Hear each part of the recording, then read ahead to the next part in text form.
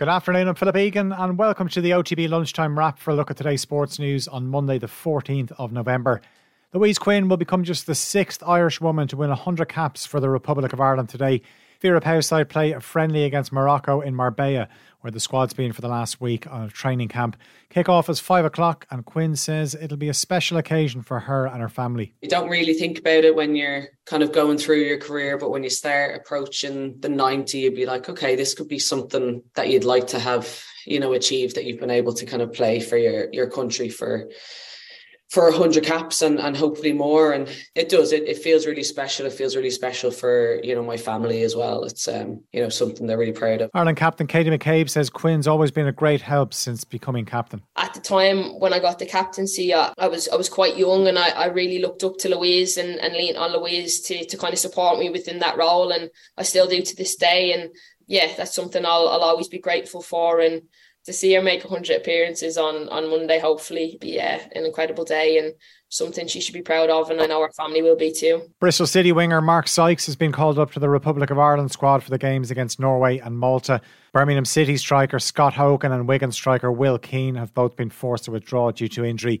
Stephen Kenny's squad will train at the Aviva Stadium this afternoon ahead of Thursday's meeting with Norway, who'll be without Manchester City striker Erling Haaland.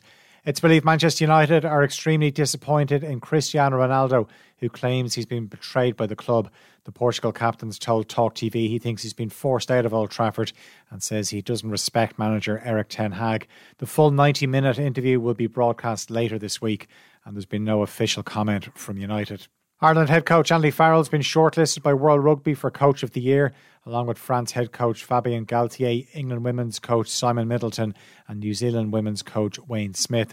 Mac Hansen and Dan Sheehan have been nominated for the World Rugby Breakthrough Player of the Year. Ireland are back in action at the Aviva this Saturday against Australia in their final November international. Andy Farrell's men followed up the win over South Africa with a 35-17 win over Fiji. Former Ireland international Alan Quinlan told OTB-AM there was very little for the Ireland management team to take from the game. Ireland didn't get those kind of outcomes that they wanted from the game on Saturday. The only kind of scenario that was never in doubt was the result, really. There was no real, I suppose, when there was one score in it in that second half, people were saying, you want to kick on and get the next couple of scores, and it never really materialised. So they looked a bit flat, they looked a little bit lethargic, and I don't know why. And Andy Farrell didn't know why after the game.